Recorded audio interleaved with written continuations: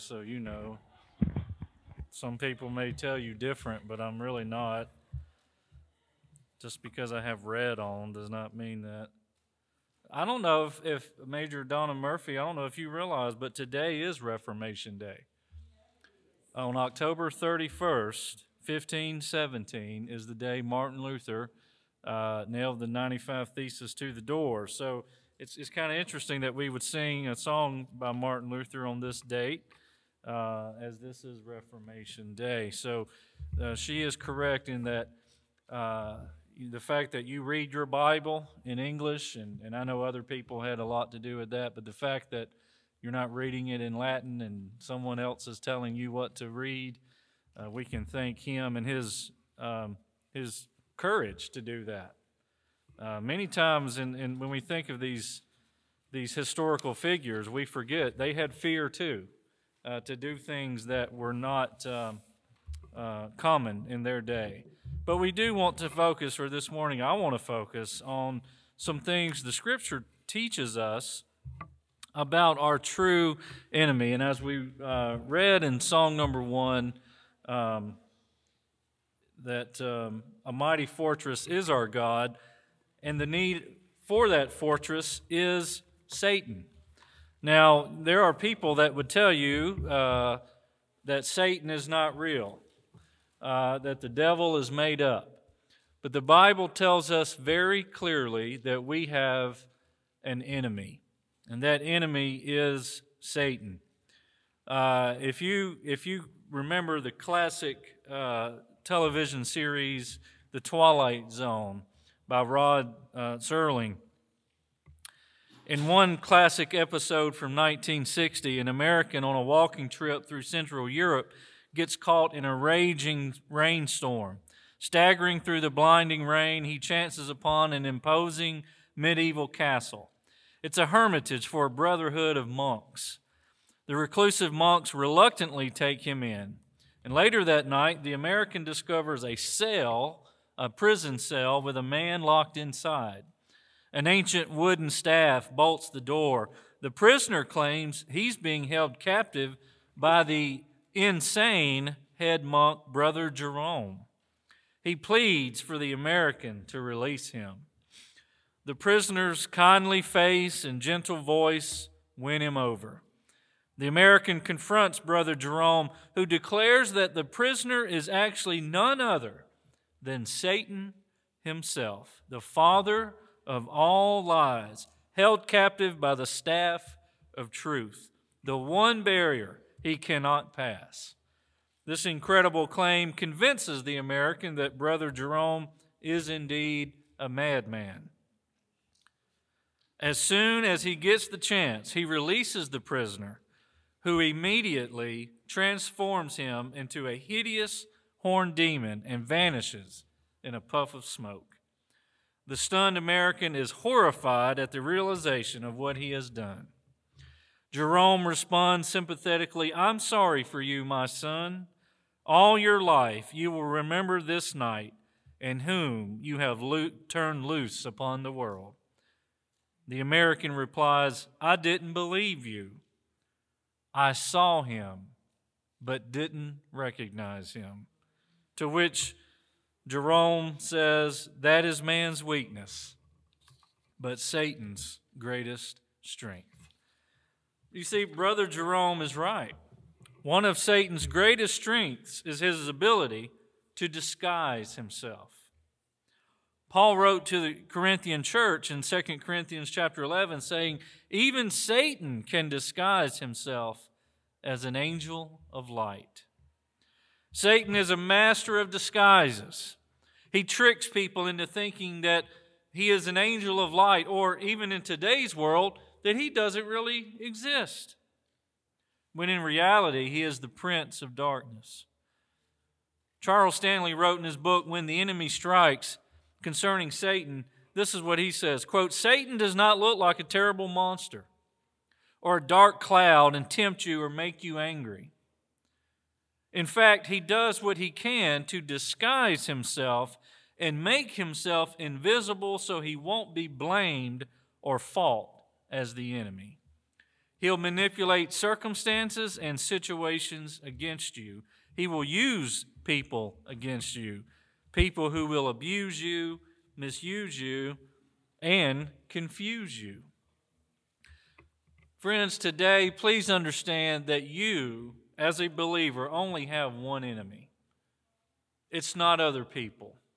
It's not circumstances. It's not a political party. It's not it's not anything other than Satan himself. Anyone who proclaims Christ as their Lord and Savior will in some way be attacked by Satan. Now, I'm not talking about Hollywood. I'm not talking about what you see in the movies. I'm not talking about The Exorcist or some Hollywood movie such as that. Because you see, the devil doesn't work that way. His goal is to destroy you from the inside. 2 Corinthians 2, verse 10 and 11, Paul says, when you forgive someone, and I forgive them too, and when I forgive him for whatever is to be forgiven, I do so with Christ's authority for your benefit, so that Satan will not outsmart us. For we are very familiar with his evil schemes. Let me ask you this question, something that you need to think about. Are you familiar with the devil's schemes? Paul was. The Bible tells us that, and we know this, to defeat your enemy, you need to know your enemy.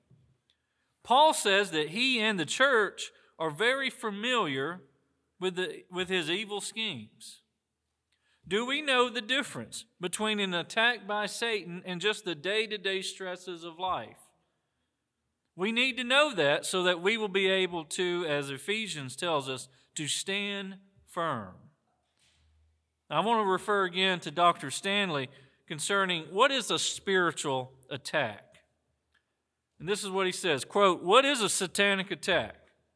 A satanic attack is a deliberate, willful, intentional, and well-designed act intended to bring harm to a person physically, mentally, economically, relationally, or spiritually. Has Satan attacked you lately? You could say that Satan has four main objectives. Satan wants to draw you away from God. That's his ultimate goal. And he will do everything he can to orchestrate circumstances to draw you away from God. Satan also wants to thwart us in God's purpose and plan for our life. He wants to get you off track and out of the will of God for our life. And he'll use anything he can to get you off track. I used to joke with my wife and say, why is it that on Sunday morning they play the best movies on TV? Satan seeks to deny God the glory, the honor, and the praise due him. As we live godly lives of faith and trust in him, we have to understand that we are being attacked, we will be attacked, but ultimately, greater is he that is in you than he that is in the world. That is our encouragement this morning. Satan wants to destroy your soul. Charles Spurgeon said, it's interesting to think that God would die for a soul and Satan would try to destroy it. A soul must be that valuable. You can believe that if Satan has tried to attack you lately, he's probably tried to use one of these four objectives in mind. So we have to understand his schemes. We have to understand his plans. In 1862, the Battle of Antietam lasted for 12 hours and ranks as the bloodiest day of the Civil War. 10,000 Confederate casualties and even more on the Union side.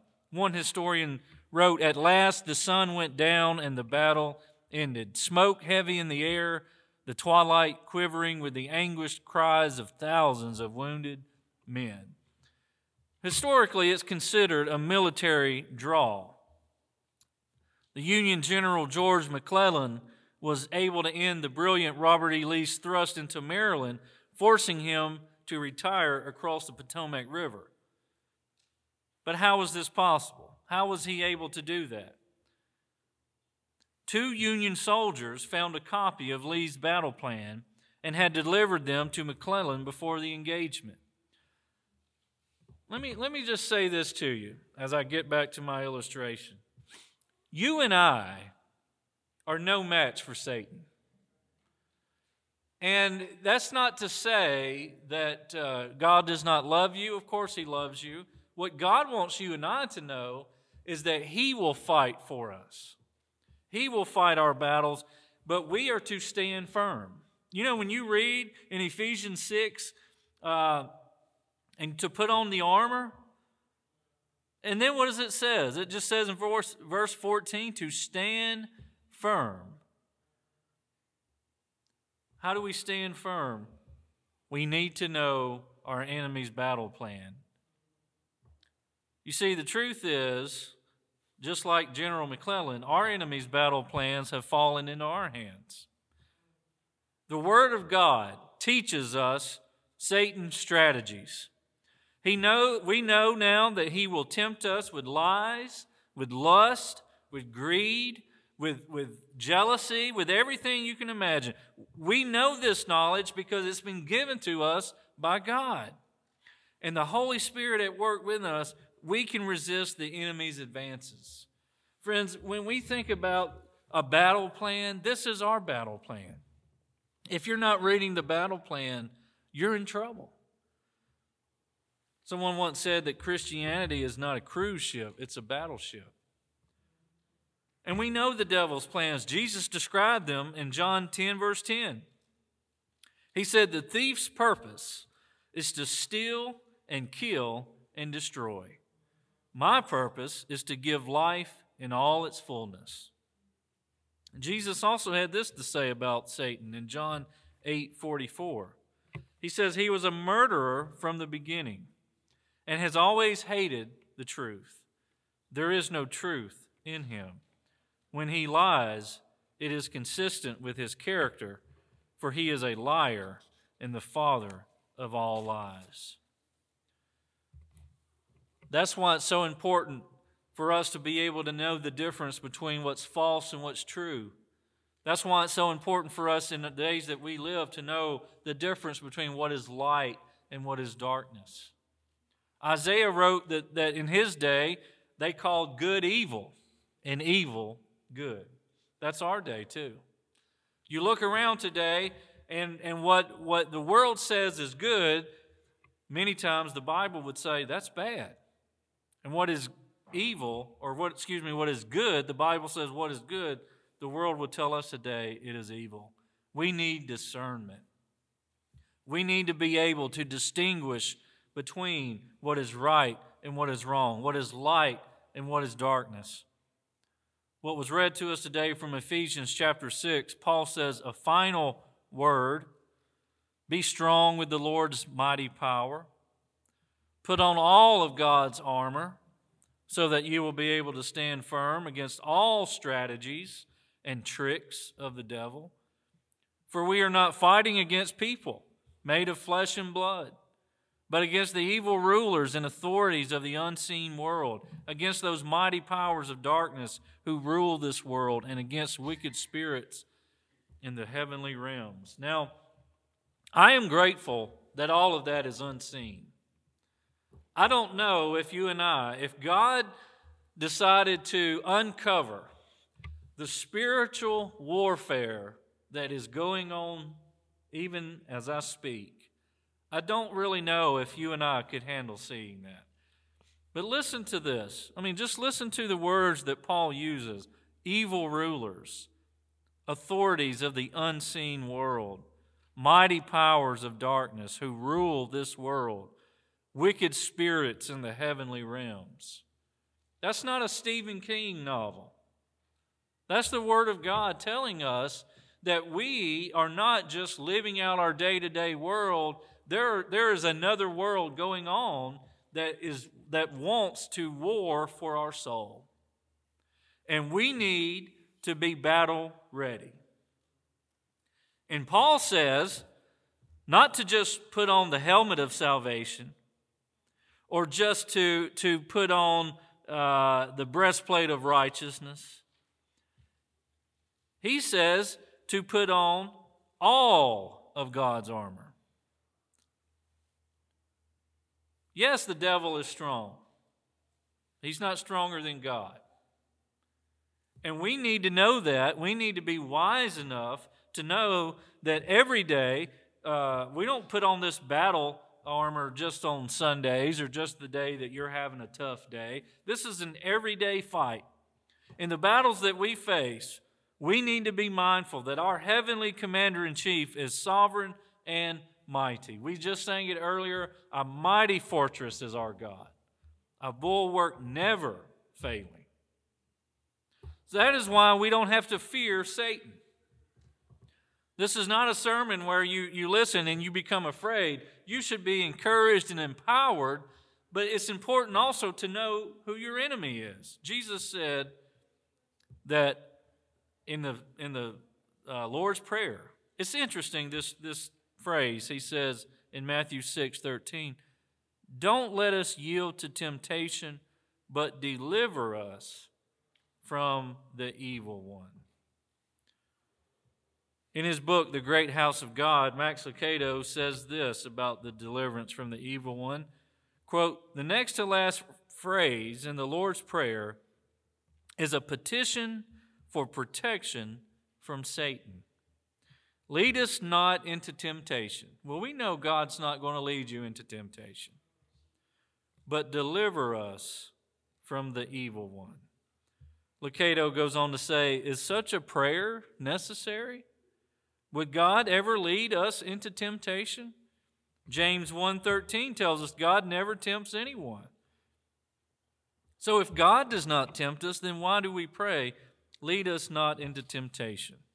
These words, Lucado goes on to say, would trouble the most sophisticated theologian, but they wouldn't trouble a child. And this is a prayer for the childlike heart. This is a prayer for those who look upon God as their Abba, as their Father. This is a prayer for those who have already talked to their Father about provision for today and pardon for yesterday. Now the child needs assurance about protection for tomorrow. Lucado goes on to say, the phrase is best understood with a simple illustration.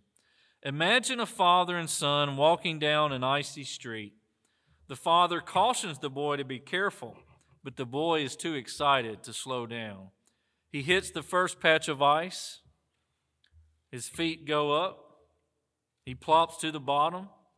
Dad comes along and helps him to his feet, and the boy apologizes for disregarding the warnings. And then, tightly holding to his father's big hand, he says, "Dad, keep me from the slippery spots. Don't let me fall again." And the boy's father is willing to comply. You see, in the same way, we have a heavenly Father who is willing and able to keep us from falling into the evil one's hands. King David wrote in Psalm 37, "The steps of the godly are directed by the Lord. He delights in every detail of their lives. Though they stumble, though they stumble, they will not fall, for the Lord holds them by the hand." You see, friends, God has promised us His peace and His comfort in the midst of the devil's schemes. You could look around today, and yes, you could say that wickedness is growing larger. The Word of God teaches us that in the end that we would see more evil in the world. And it would not be seen as evil. In fact, even as believers, we are even desensitized to the evil around us. But God has promised that He will be with us. 1 John, he wrote, "Greater is He that is in you than he that is in the world." Lucado ends with this: the last few slips have taught us the walk is too treacherous to make alone. So we place our small hand in His large one, and we also pray, "Keep me from evil." We can be encouraged today with the knowledge that if we're on the Lord's side, now not if He's on our side. Don't pray that, Lord, be on my team. Be on my side. Our prayer should be, we are on the Lord's side. Because if we are, we will be victorious in our resistance against Satan. Notice the Bible does not tell us to go fight him. It tells us to stand firm, to keep doing what we're supposed to be doing, to keep in communion with God, to keep fellowshipping with other believers, to keep doing the things that God has already told us to do. And as we do those things, we will stand firm. You see, just like the Union General, we know our enemy's plan. We know our enemy has already been destroyed as well. When Jesus died and rose again, the battle was over. So all these other things that come against us, all these other things that are going on, it's just Satan's way of trying to discourage you. What a great tool he has. Now, he has a lot of tools in his toolbox, don't get me wrong. But if I already know how he will use those tools, they won't be near as effective.